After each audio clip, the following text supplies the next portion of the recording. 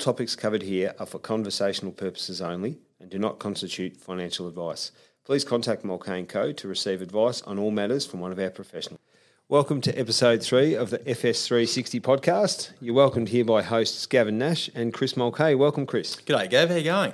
Not too bad. We've had a very good response to the first couple of podcasts. We've got a couple of clients and emailing in saying that the podcast has got relevant information for them and they've enjoyed listening to it. So that's a pat on the back for us, Chris. Yeah, it's great. No, it's good to get a bit of positive feedback. I'm sure that there's a lot out there bagging us as well. But at the end of the day, we're having a crack. And look, I think it's just important to be sharing this information and hopefully in a way that, we're sort of breaking it down a little bit too. So I think from the outset, if you had said, look, we're going to get to episode 3 and maybe even past that, you'd almost take that, Gav. Yeah, I think the thing is people absorb information in all different ways. So the idea is some people will read emails, some people will, jump on a website and have a read, others will watch a video and some might listen to a podcast. So we're trying to cover all bases. And talking about videos, we've got our video guru in with us today. Thane Turley's the Director of Financial Planning here at Mulcahy & Co, and he's going to be our special guest today. Welcome, Thane. Thanks, guys. Thanks for having me. No worries at all. So if anyone doesn't know what I'm talking about there, jump onto the social media channels, Mulcahy & Co, which is Facebook, LinkedIn, Twitter and Instagram. Also onto the financial planning page on our website, and you can have a look at Thane deliver some of his videos. They're very informative. No, they are good. They're fantastic. And once again, look, there has been a lot of information sent out by the marketing team, which has been fantastic. So hopefully we're not inundating clients and other interested people too much, but it's just one of those times where we think the more information we can send out, the better, realistically. So, we're endeavouring to make sure that there's a fine line between too much and not enough, but hopefully, everyone's appreciating what we're sending out. I think it's one of those things. I'm in the marketing area here, so quite often clients will say to me, well, how many times should I be communicating to my clients? Is it once a week? Is it twice a week? Is it once a month? Via things like, an email out or social media posts or whatever, but it's always relevant to the business and what your service you're offering or what products you're selling. But in this, as you say, in this situation, I think we've all been inundated with some info, but we're trying to make sure that our info has got that financial focus, which is what we're experts in. So we're trying to make sure that we've always got it pretty well down pat as to what we're delivering. So and sometimes probably the challenge we've got as well is really there's 6 or 7 businesses here. So we're all trying to communicate. So sometimes it seems like we're sending out a lot of info, but realistically, it's just for each business unit. And as you say, Gav, like some people do consume data or information in a different way. So, hopefully the videos are doing that too. But I have always welcomed the feedback from clients too if there's topics that they want discussed. And I know I did receive a communication from a client last week that they'd particularly like another podcast on interest rates and I suppose where they're heading. So I might be able to do something on that too in the future. We're going to start with Chris. He's going to give us a bit of a coronavirus or stimulus packages update. Yeah, I just thought whilst the crisis is on and the government's federal and state are still continuing to sort of roll out their response to the crisis, we should keep people up to date with what's going on. So now we have today sent out via email an up-to-date ebook. So it's about 40 pages long. So it covers off on everything. We feel like that the governments have probably now finished with what they're looking to present, I suppose, in terms of the stimulus measures. So we put it all into one place so everyone can get access to that. So whether it's talking about the cash flow boost, whether it's talking about the JobKeeper side of things, that's all now in one area. So no doubt there'll be amendments and changes to that, but we feel that, at this stage they've probably introduced everything that they're going to be talking about from that point of view. So we've put it all into one spot so people can get access to that. And that document, guys, is going to be up on our socials later today. That's Thursday the 16th. But it's also got some of our own information and the way that we've interpreted everything, but also there's some of the actual government fact sheets in there as well. So there's some really official government information in those 40 pages as well as our kind of recommendations or our thoughts on it. So yep, that's right. So probably we touched on the JobKeeper payment last week. It had just been announced. There's a lot more detail around it now. The legislation that sits behind it has now been introduced. So I guess the federal government have pretty much pushed that through Parliament pretty quickly. So as we always say, there's always the devil in the detail. The headline's great, JobKeeper payment, $130 billion available to employers to pass on to their employees. But I guess we're starting to sort of go through that detail now and just see who is eligible. So that's where we're at the moment. So just a bit of background. Obviously, it's there to try and keep employers and employees connected during this period so that when the crisis is over, employers can re-engage with their employees pretty quickly and hit the ground running. So that's what it's all about. Basically, it'll be a $1,500, like a subsidy, paid per fortnight to each employer or eligible employer. And basically how that's all going to play out is that by April the 30th, we've got to have registered, to access that first round of payments. So to be eligible, first of all, we're talking about an eligible employee, so needed to be on the books with the employer as of the 1st of March. That'll include full-time, part-time, casuals that have been there for greater than 12 months, and any stood-down employees as well. So need to be taking all that into account. The eligible employer is where there's a bit of a challenge determining, because that's based on turnover. So if turnover has reduced by 30%, they will be eligible. So there's a lot of issues around that, like in terms of how you actually calculate that. So I think where we've got to with that is that we're probably seeing that there's the businesses that have been severely affected. Or closed altogether. Closed, like and they'll have no problem Tourism. whatsoever. Yep, so the hospitality, Hotels. tourism, those types of things. So they'll have no issues whatsoever. So, but the challenge for those guys is that they needed to have kept employees on the books. Okay, so from a cash flow point of view, they need to have paid or maintained their employees during this period. So, so there's a bit of a challenge around that cash flow wise, and we're working with a lot of clients and businesses to work through that to make sure that I guess we can get the best of both worlds, that we can get access to that first round of the JobKeeper payment and, just make sure that I guess they are eligible and do get the payment from the government. So earlier on in that conversation, Chris, you mentioned even stood down workers. So if you've already, your understanding, if you've already stood down a worker because, your business is closed, can you put them back on the books now and do your application but you just got to be able to pay them a little bit? That's right. You need some of their wage right through. Yep. You need to have paid them the $1,500. Yep. So per fortnight. So in order to get it back. See, when did most cafes and that shut down? Were they forced to shut down? I'm trying to think when it 2 to 3 weeks ago. was. It sort of around that Reservations 12th got of cancelled. March. Yeah. 12th of March time frame. Yeah. So early to mid-March. Yeah, so the devil is in the detail. So it also applies to self-employed. So we're working through that as well. So just because you're not actually an employee, don't think you're not eligible. So there are some rules around that. So I guess the main thing is we're working to get people or clients registered, and then just make sure that, when the time comes, we can access that first payment. But it becomes more of a cash flow issue, really, for these businesses to have paid. The tax office and government are giving some leeway with that in terms of when that payment's got to be made by. So there might have been some situations where the employer has stopped paying the employee, but they can do a catch-up payment. So then they're in the system for the JobKeeper payment, okay? So But again, as you say, you've got to have the cash to be able to do that. That's right. Yeah. So that's when you start thinking about those government-backed loans and things like that. But I don't think the banks are really prepared for that yet or have the systems and processes in place to be handing out that money. And even today in the Financial Review, there was an article about the JobKeeper program, and just they're anticipating that over the course of the next few days, and by as early as Monday, they're going to give some more direction around how this is all going to work. There just needs to be a bit more clarification and flexibility about how it's all going to play out, and particularly around that turnover. Because we've got situations where you might have, say, a business that has changed since last year. So they've got a different cost structure, they've got a different overheads, wages, etc. But because we're comparing turnover of this year to last year, it's not really relevant.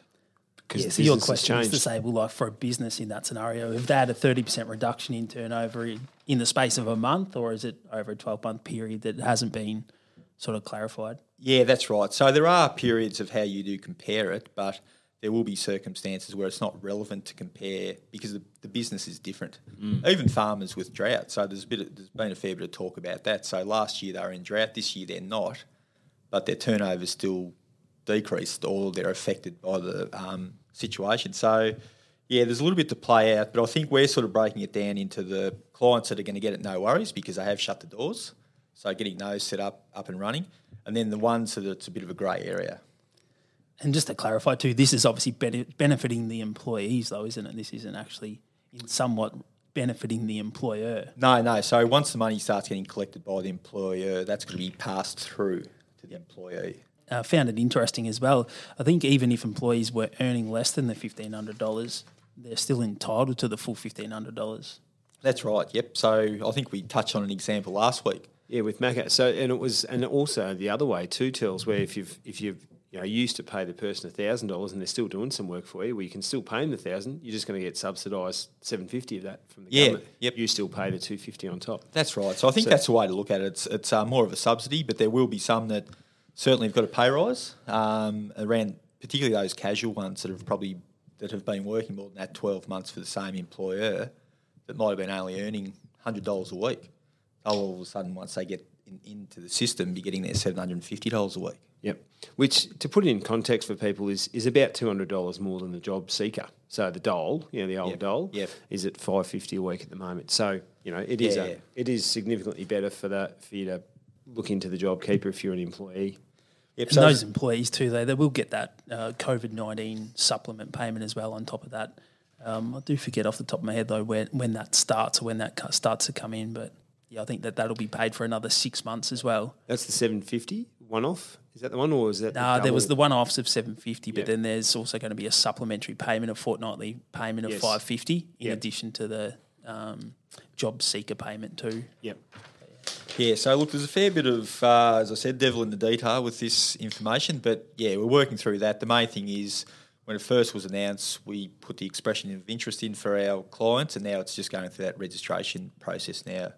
And whilst I did comment before to say that this obviously isn't benefiting the employer so much now, I suppose really the benefit for the employer is that hopefully it's not too far away, but when employers can get back to work and there's hopefully a bit of a V-shaped recovery, that the employer's got all their employees on deck and can hit the ground running or get back into it from where they left off. And it's a way for the employer to reward those really good staff that have been with them for a long time and been really good at their job, and they'd hate to lose them, but they're being forced to lose them in a way. So it's an opportunity for the employer to hold on to them that way. Biggest message out of what Chris just said is that we've only got until April 30 to register if you want to be ready for the first payment. For the first so payment, you've got about 14 days from today. Yeah, that's right. So we're going through that process now.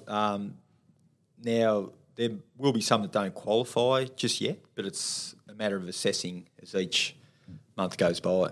See, businesses have already received some rebates of GST, was it?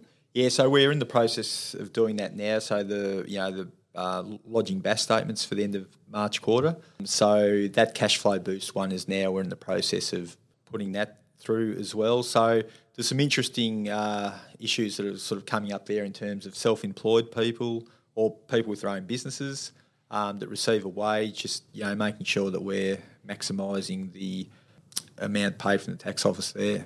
Do you expect that with some of those refunds of GST that employers would be able to use that to then make those back payments to employees so that they could get the JobKeeper payment? Yeah, look, it'll certainly be handy. Look, I suppose at the end of the day, the idea is from the tax office and government's point of view is to provide cash flow for businesses. So it'll just form part of their working capital.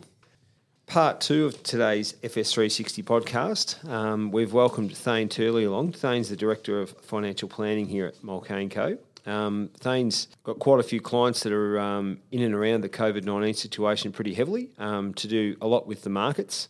So I'll throw to Thane to maybe cover off on a couple of the main points and things that have happened over the last sort of month or so.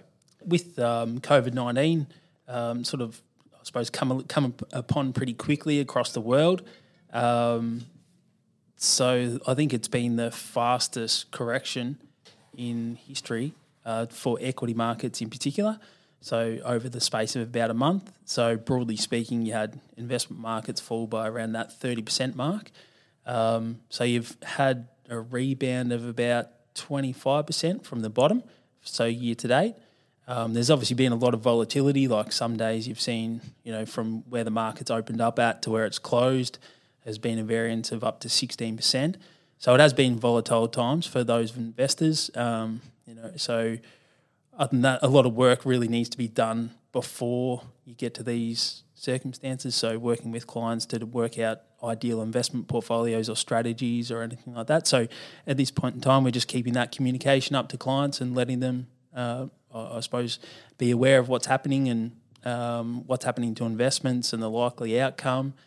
So I suppose further to your point at the start of the show, Gav, I think we've been doing that and been receiving some positive feedback from clients that they're appreciating the emails and the videos and things like that are going out. So, and as I mentioned too earlier, like if there's any clients out there that want us to cover off on any particular items or topics of discussion, then by all means let us know to do so. Thanks, Charles. I think we published a blog article on the website there about 2 weeks ago, and it was titled "Do I Stay or Do I Go?" So I suppose that's the question a lot of people are asking themselves at the moment. If I've got shares, is now the time to get rid of them? Is now the time to keep them? Is now the time to buy more? What are your comments there? Yeah, well, in a simple perspective or view, is the whole art of investing is to buy low and sell high. So there's always two things with investing though. There's always people's emotional responses to how they deal with volatility and ups and downs. But then there's also the factual side of things. So, and sometimes it is difficult for people to, I suppose, separate the two. But from a facts and figures point of view, well, you've had investments discounted by, up to 30%. So it is a good opportunity to invest.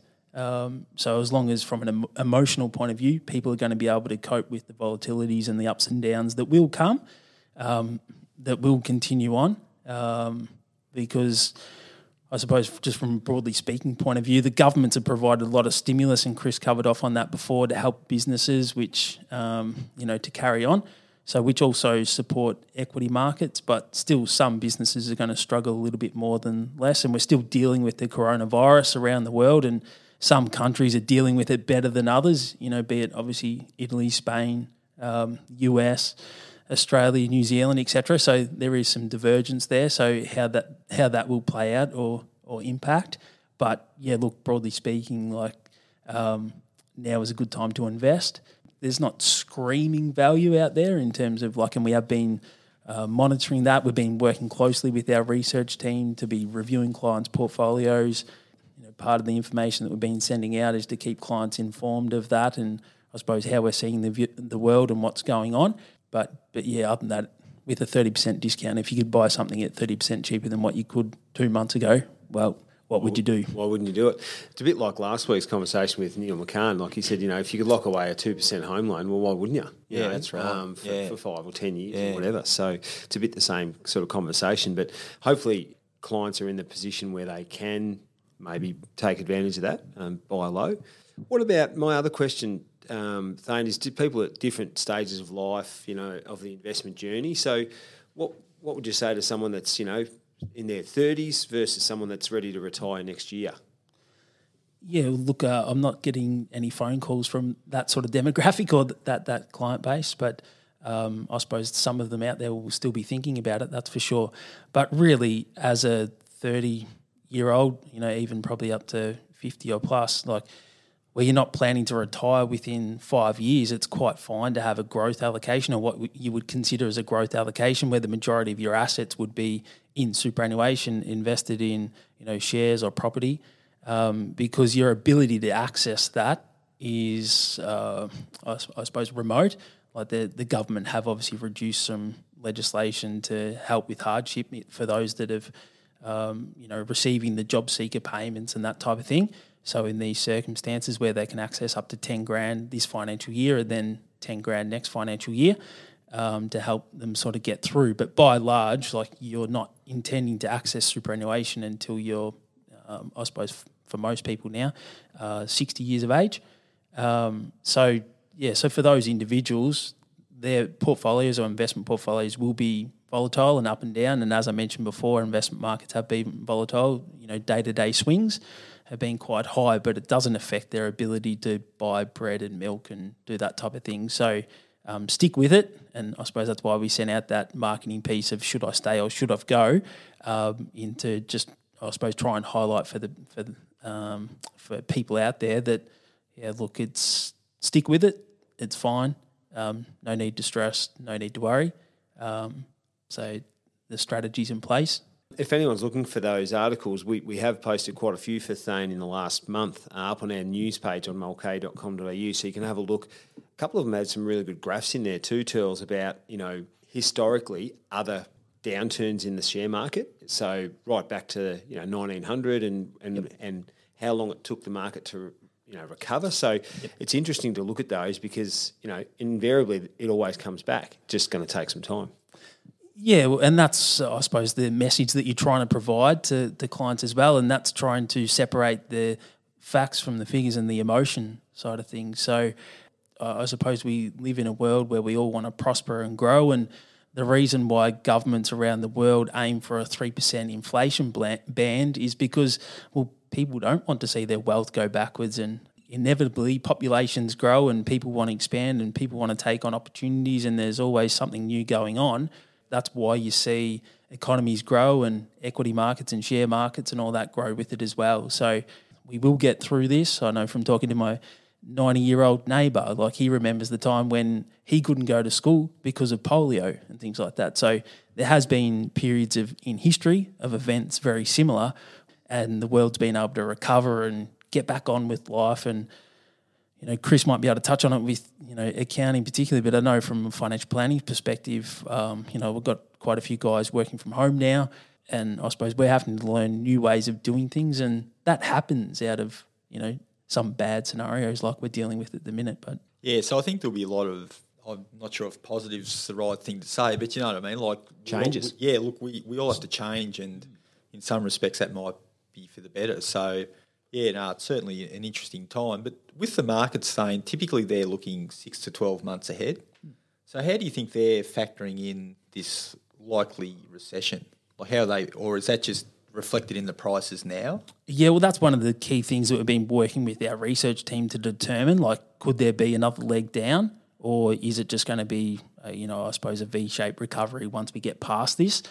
And I suppose a large part of that, or the research of the information that we had been waiting on or looking at, was the US, given that they are the largest consumer in the world. How are they going to be impacted? Because that would no doubt impact global growth around the world. Investment markets had been discounted pretty quickly by around that 30% mark. Like all the central banks and the governments around the world, you've got to commend them on their efforts in terms of what they've done. Like, they've come to the fore in terms of providing stimulus, which is, in times like this is what governments need to be doing, and they're doing it. I think Australia's package is equivalent to about 16% of GDP. From an equity market point of view here in Australia, most corporates, large corporates that are listed on the ASX, their balance sheets and that aren't too bad. It's really what you're considering or looking at is earnings. So be it over the next 3-6 months, like how are their revenues and that going to be impacted to be able to, I suppose, maintain dividends and payouts or, distributions, that type of thing. From an equity market point of view, that's how they're sort of looking at it or viewing this at this point in time, is that balance sheets are by and large fairly strong, but been sort of waiting for a lot of the earnings. And some businesses, just because they don't know what they're dealing with, have been deferring their earnings guidance to provide an expectation of what their likely revenues are going to be over 3-6 months. But I suppose it also depends on how long this COVID-19 is going to carry on for, to how much they're going to be impacted. But yeah, it's sort of interesting listening to different commentators about the government's position too, how much debt that we're going to end up in. So, there's talks of reaching $1 trillion and things like that. But some commentators are saying, well, we should be borrowing as much as we can and throwing it at the economy to avoid the impact of this recession, because I guess history has shown that once you're in recession, it takes a long time to come out of it. So by spending more now and then hopefully getting that V-shaped recovery, that'll ensure that we don't sort of go through too much pain. So it's a bit of a balancing act really, isn't it? I guess it's just really how much you spend now, where you put that money. I guess that's what the government's tried to do with the JobKeeper package, just trying to keep the employer and the employee relationship there so that when things do change, bang, we're off and running. So, yeah, it's an interesting one, but I guess interest rates are cheap, but at some stage they might go up and the debt does have to be repaid. But at the same time, the pain of a recession or even depression can linger on for a decade maybe. So I think that's what they're really trying to avoid. Yeah, it's definitely the first port of call that governments are like, well, we just have to do everything that we can to help now. And so that is with the stimulus packages that they're doing, cutting interest rates, which you've seen around the world, and then let's worry about the debt problem after that. Okay, so that's very much an afterthought in terms of, okay, how do we pay that back? But yeah, you'll have to pay it back at some point in time, or that's what the attempt will be with, taxes and reductions in spending and all that sort of stuff later on. But at this point in time, it's about, you've had a dramatic scenario to world growth, not just individual sectors of that as well, but across the board. So it's like, we need to do everything that we can here and now. Yeah, and even the Treasurer said, look, we can't really look at paying back the debt just by increasing taxes or cutting spending, because that can actually make things worse. So we've actually got to have policies in place that grow the economy so that we keep growing. So I guess our debt as a percentage of what we're worth is actually lower. So it's early days, and I guess they're dealing with the current issues before they get too carried away with what's going to happen post all of this. So, and to be honest, you've dealt with a lot of that from the global financial crisis as well. So that's the same thing that's happened. Like any time that you've seen interest rates try to be put up in the past, I suppose share markets have been sold off or been concerned about, how does the economy continue to grow going forward? But, I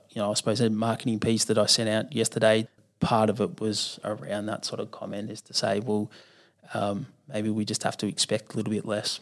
Yeah, but even the legislation on the JobKeeper package, I think it's scheduled to finish on the 27th of September, but the Treasurer's got power to extend it through to the end of December if need be. So if things haven't improved, he can just, without having to go back to Parliament or anything like that, I think he can extend that through. It's all very, even from a non-financial point of view, it's very positive.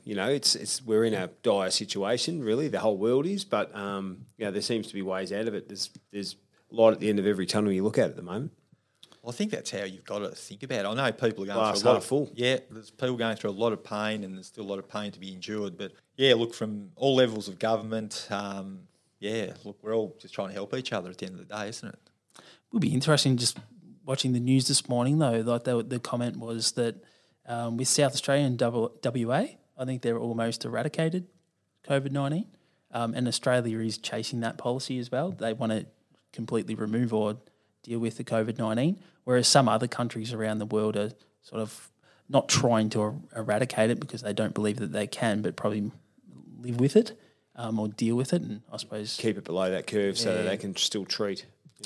Have the amount of lives lost. Yeah, look, I think the biggest threat or risk at the moment is kids getting schooled at home. There's a few parents out there. There's risk after day 1 or 2. Yeah, is it a risk for parents' sanity? Well, I think alcohol consumption has gone up considerably. 70%, they say. Yeah, so well, us three here, we've all got out of it because we were in here doing the podcast in at the office, so we've somehow got out of it. Well, thanks, Thane. It's interesting how it's all going to play out with markets, especially from an investment point of view for financial planning clients here at Mulcahy. But anyone out there looking at whether they should invest, what they should do at the moment, do they sit on their hands? I suppose the best thing to do is take some advice from your financial planner, and we'll keep the communication up as much as we can to our clients here. Yeah, just to touch on that, as I have mentioned through this podcast, is that we do work heavily with our clients to talk about, the emotional responses when things like this happen, but then also, and to work out ideal asset allocations for clients.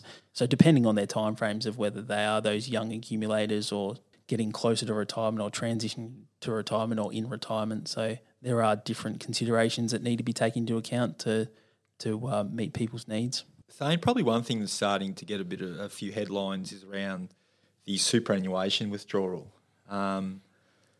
Access to cash and liquidity in superannuation funds. I think there's been over 600,000 individuals register their intention to potentially take money out of superannuation, which was as of last week. So since then, there's probably been a lot more. So, how do you think the market's going to cope with that?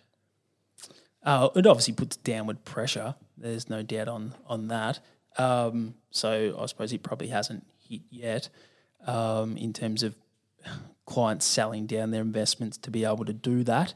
But it will be interesting in terms of, I know that there was a question put to Scott Morrison a couple of weeks ago whether he'd had any discussions with super fund trustees about providing some assistance with those guys, because they are expecting that there will be a lot who will be trying to access that $10,000 through financial hardship for those that are on the job seeker payment.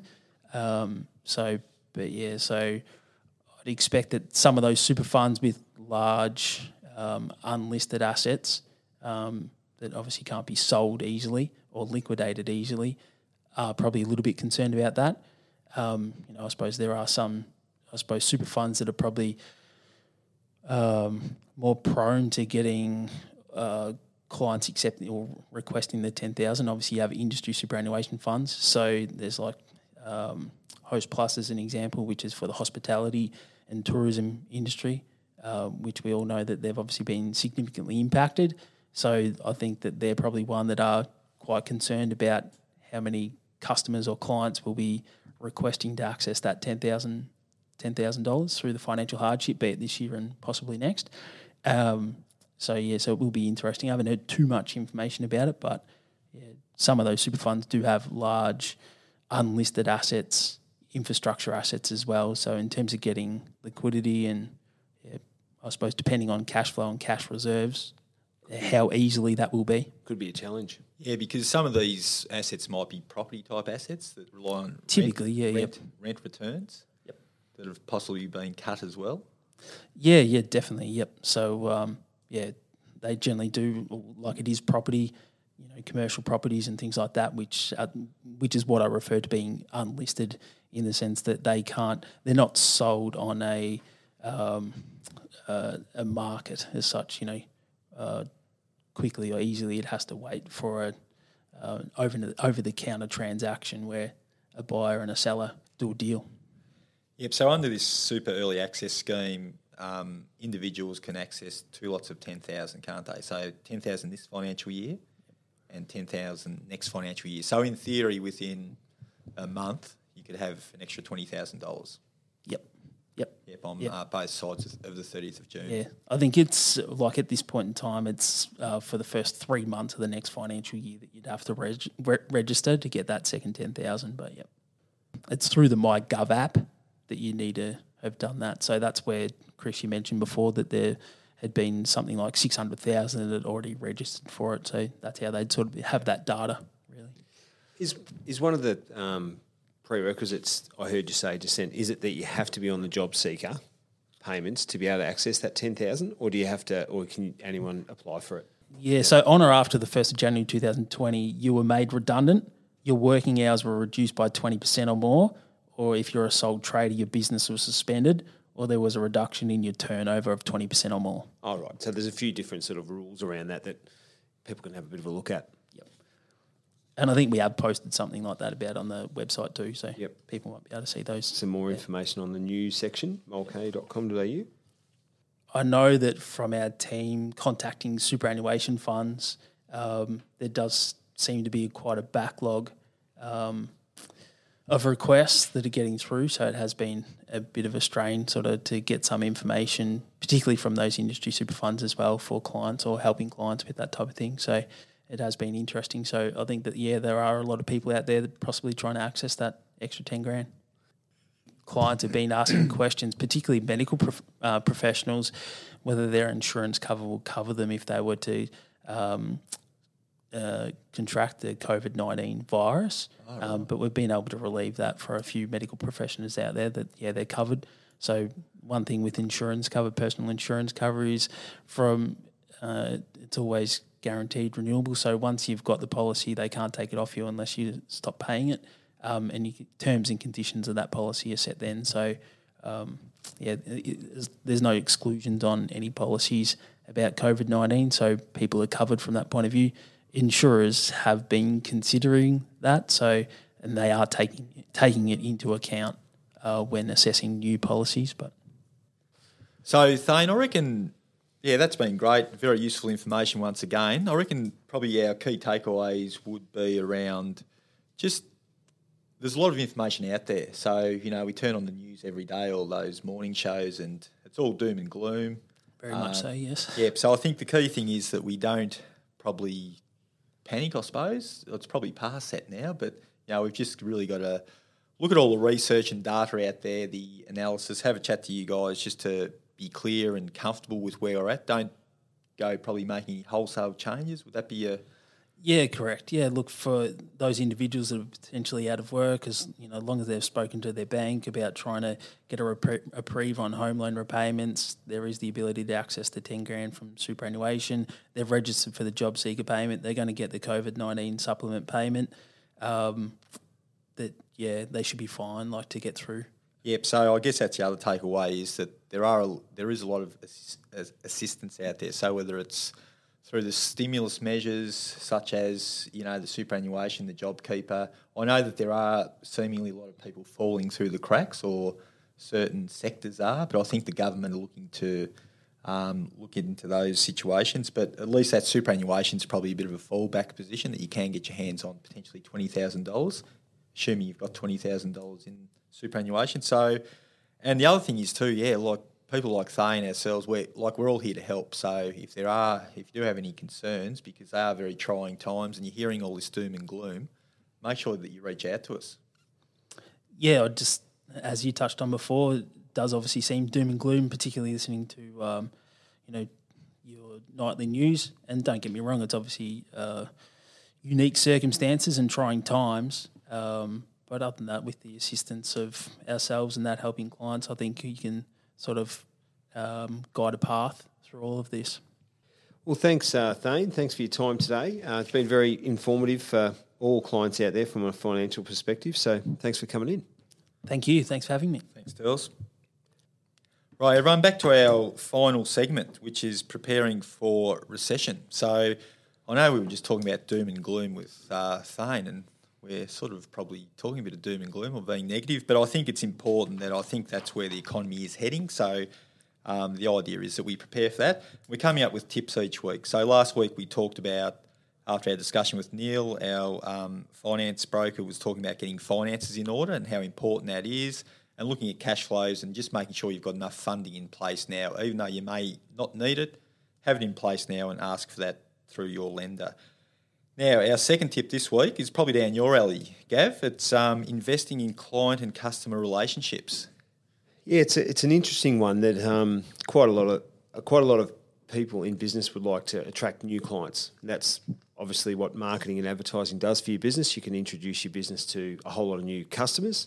Look, in these times, so far in the last 4 weeks, we've certainly done more work with our clients to retain their current clients rather than be out there actively advertising and trying to get new clients through the door in the current financial climate. So, look, it's a lot cheaper for your business to hold on to a current client and potentially even turn them into a bigger client for you or a customer rather than trying to get someone cold through the door at the start. So we've actually been helping a lot of our clients with their communications to their clients or their customers. So whether that be social media posts or emails out to their client base, that sort of thing, updates to their website, updates to their Google My Business page. So it's all those things that enable you to communicate with your customers. That's probably the road that marketing's taken in the last sort of 4 or 5 weeks. Purely down that road and it's proven time and time again that it is a lot cheaper for your business to retain a customer as a return customer than it is to get a cold customer through the door. And I think something we touched on in an earlier episode, I know we've only had 3, but must have been the first one. We talked about that businesses will have employees that have potentially got a bit of time on their hands. So this is a perfect opportunity to get them involved in, whether it's assisting with, tidying up the CRM, getting databases in order, looking at the website, reviewing that, just getting them to help out.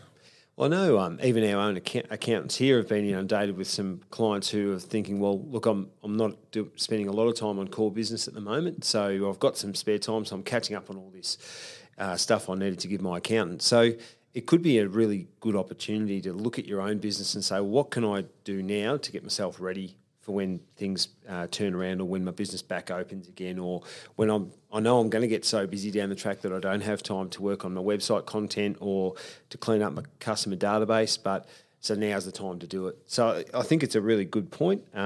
And it's a matter of looking at situations with the glass half full rather than woe is me and everyone's in a bit of a dire situation, but how am I best going to be on the way out the other side? So, and that's where marketing and getting some things in place with that can really help. I've got one client at the moment getting me to work on a whole social media strategy that won't even start until their business back opens again. So that's short videos, writing content, getting it ready for the social media posts, because they just want to be ready and they want to have a whole lot of stuff in the can as such, ready to go, so that we don't have to think about that when they get back open again.